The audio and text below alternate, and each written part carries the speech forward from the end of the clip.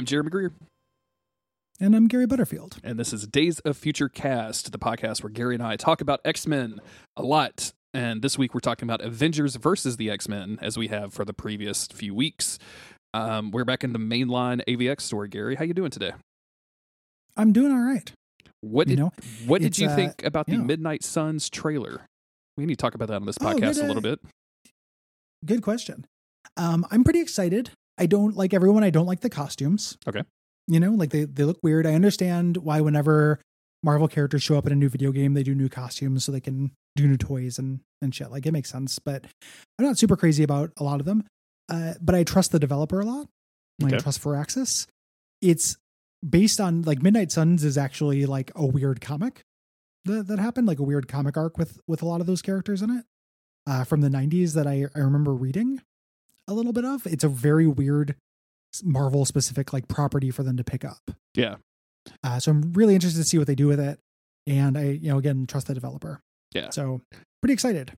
We've been talking about X-Men Tactics, I think, since the beginning of this podcast. And like, if this even comes close to scratching that itch, like, I think it'll be, you'll probably play it a bunch, as long as they don't fuck it up. And like, having the developer behind this, like, a well-known, like, credible developer behind this. The Tactics. Yeah. It's just, it makes me all the more excited for it. The only thing, and I think you and I texted about this, but like, watching the gameplay video and seeing like cards come out and like abilities based on cards, like, I just don't want there to be a thing where I have to like go home and like pick 7 cards for Magic and like, oh, but that's more points. Your cards are way too many points. You have to scale down your cards because you don't have enough action. Like, I don't want to do any of that bullshit. Just give me a skill that I can use in the middle of the game. That's all I want to do. So, and every one of those things you're talking about are my favorite things in video games. So, like, I love build points and deck building and all of that stuff is like my favorite shit.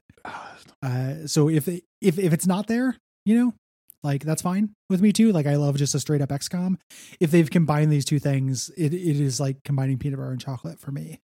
So another thing I don't particularly like that much. We shall see. So. Yeah, well, that's very interesting. Stay tuned for really divided Watch Out for Fireballs with me and Gary. We're covering this game. Yeah.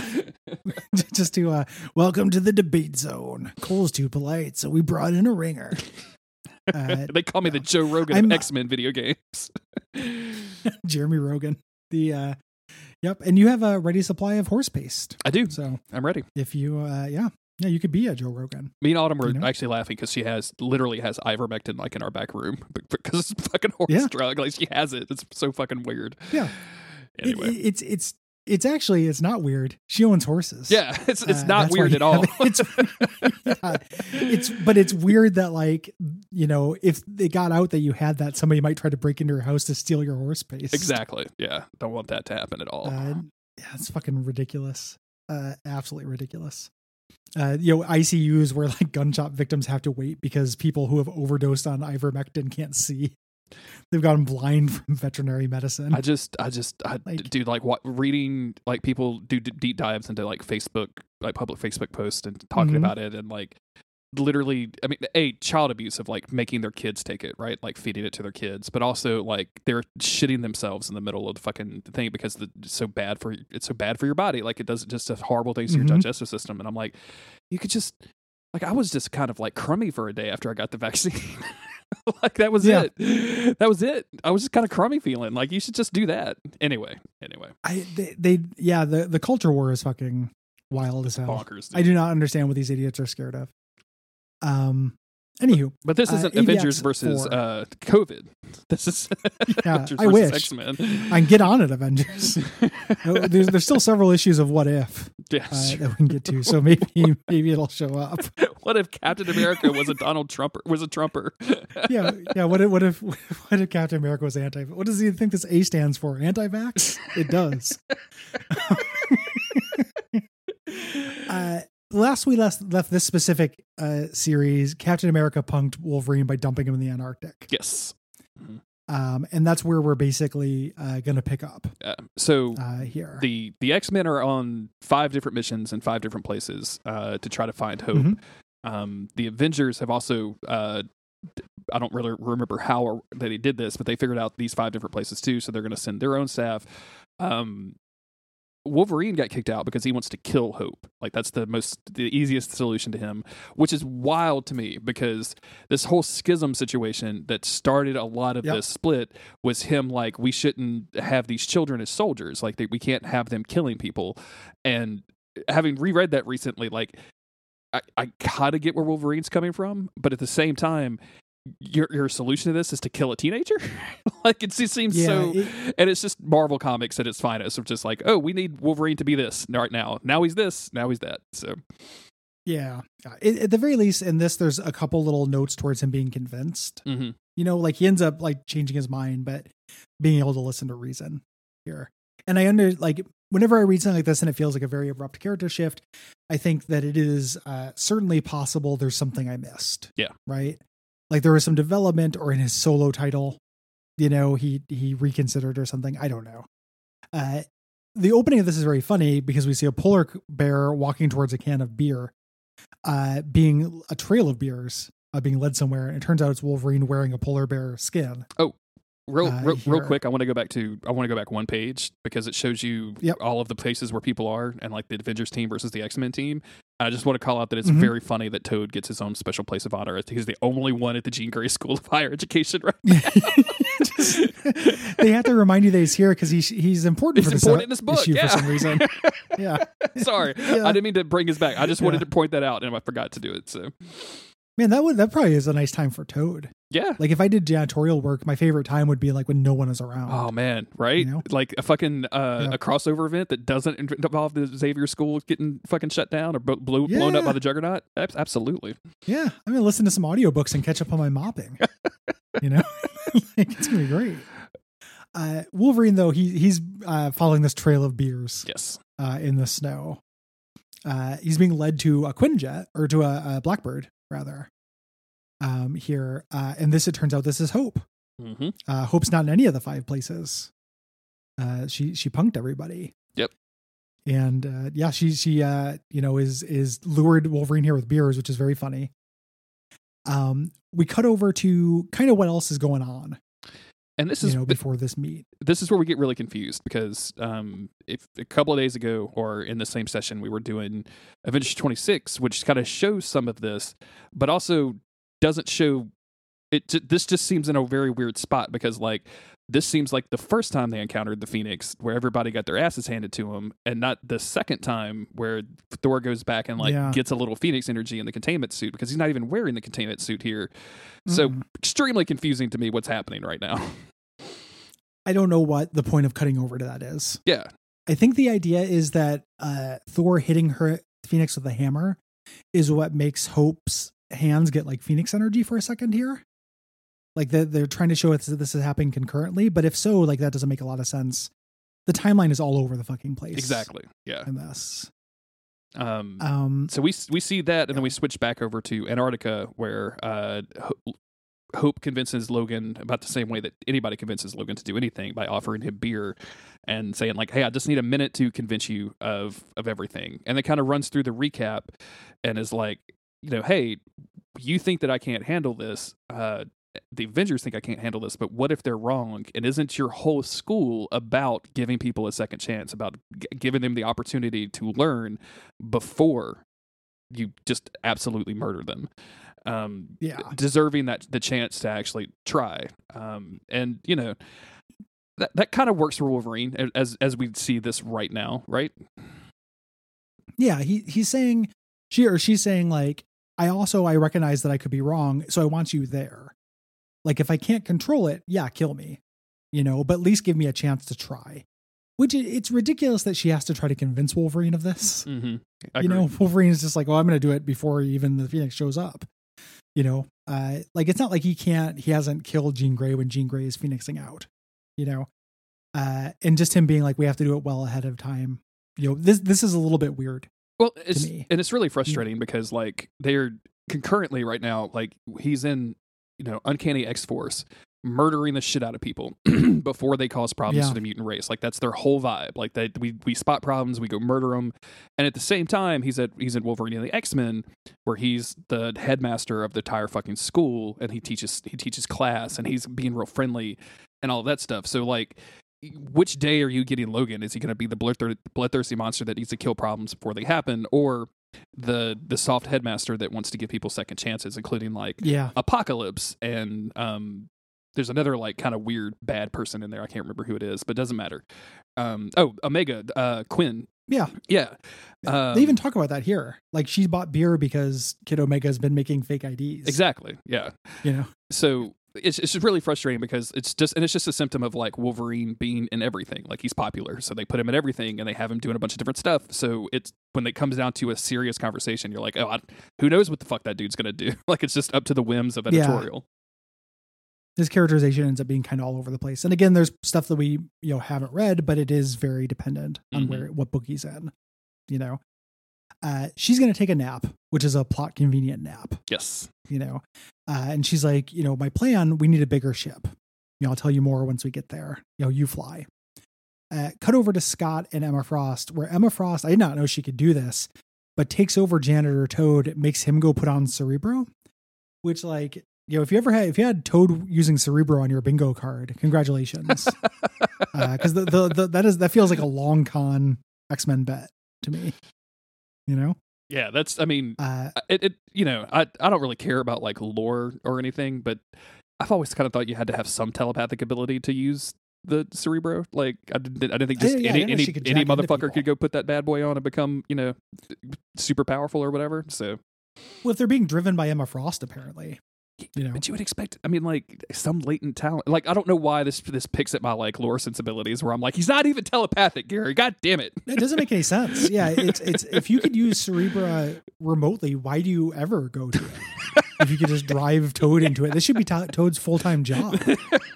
Why do you have him mopping the floors instead of a Roomba? Look, 2020 and 2021 proved we could all work from home. Why do we have to drive to Cerebra?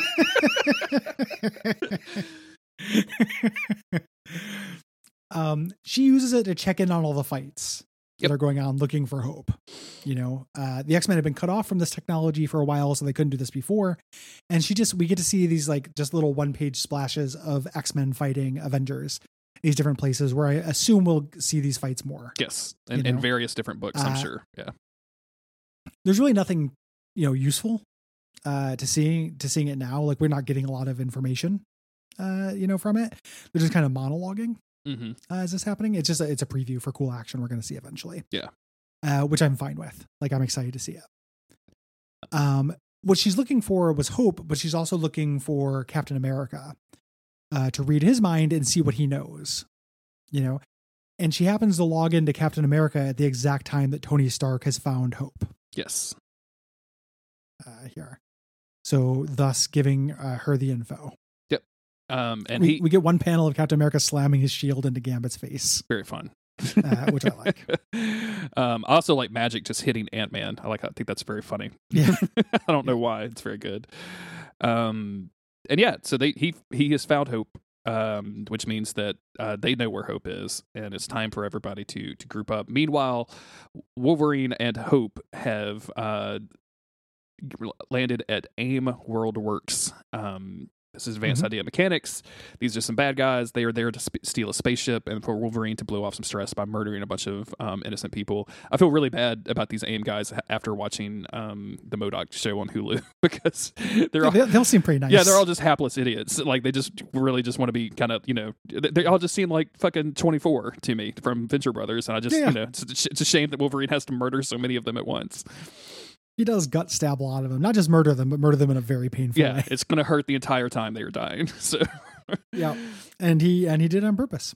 The event, they spare one of them to set him up on a rocket, to go to the moon. Yep. And that's the big plan. Like, she says she wants to go to the moon as part of her plan. And they show up. They get to the moon.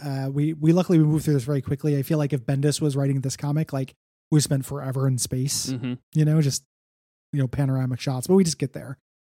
When we get there, Hope's like, I can feel it. All we have to do is wait.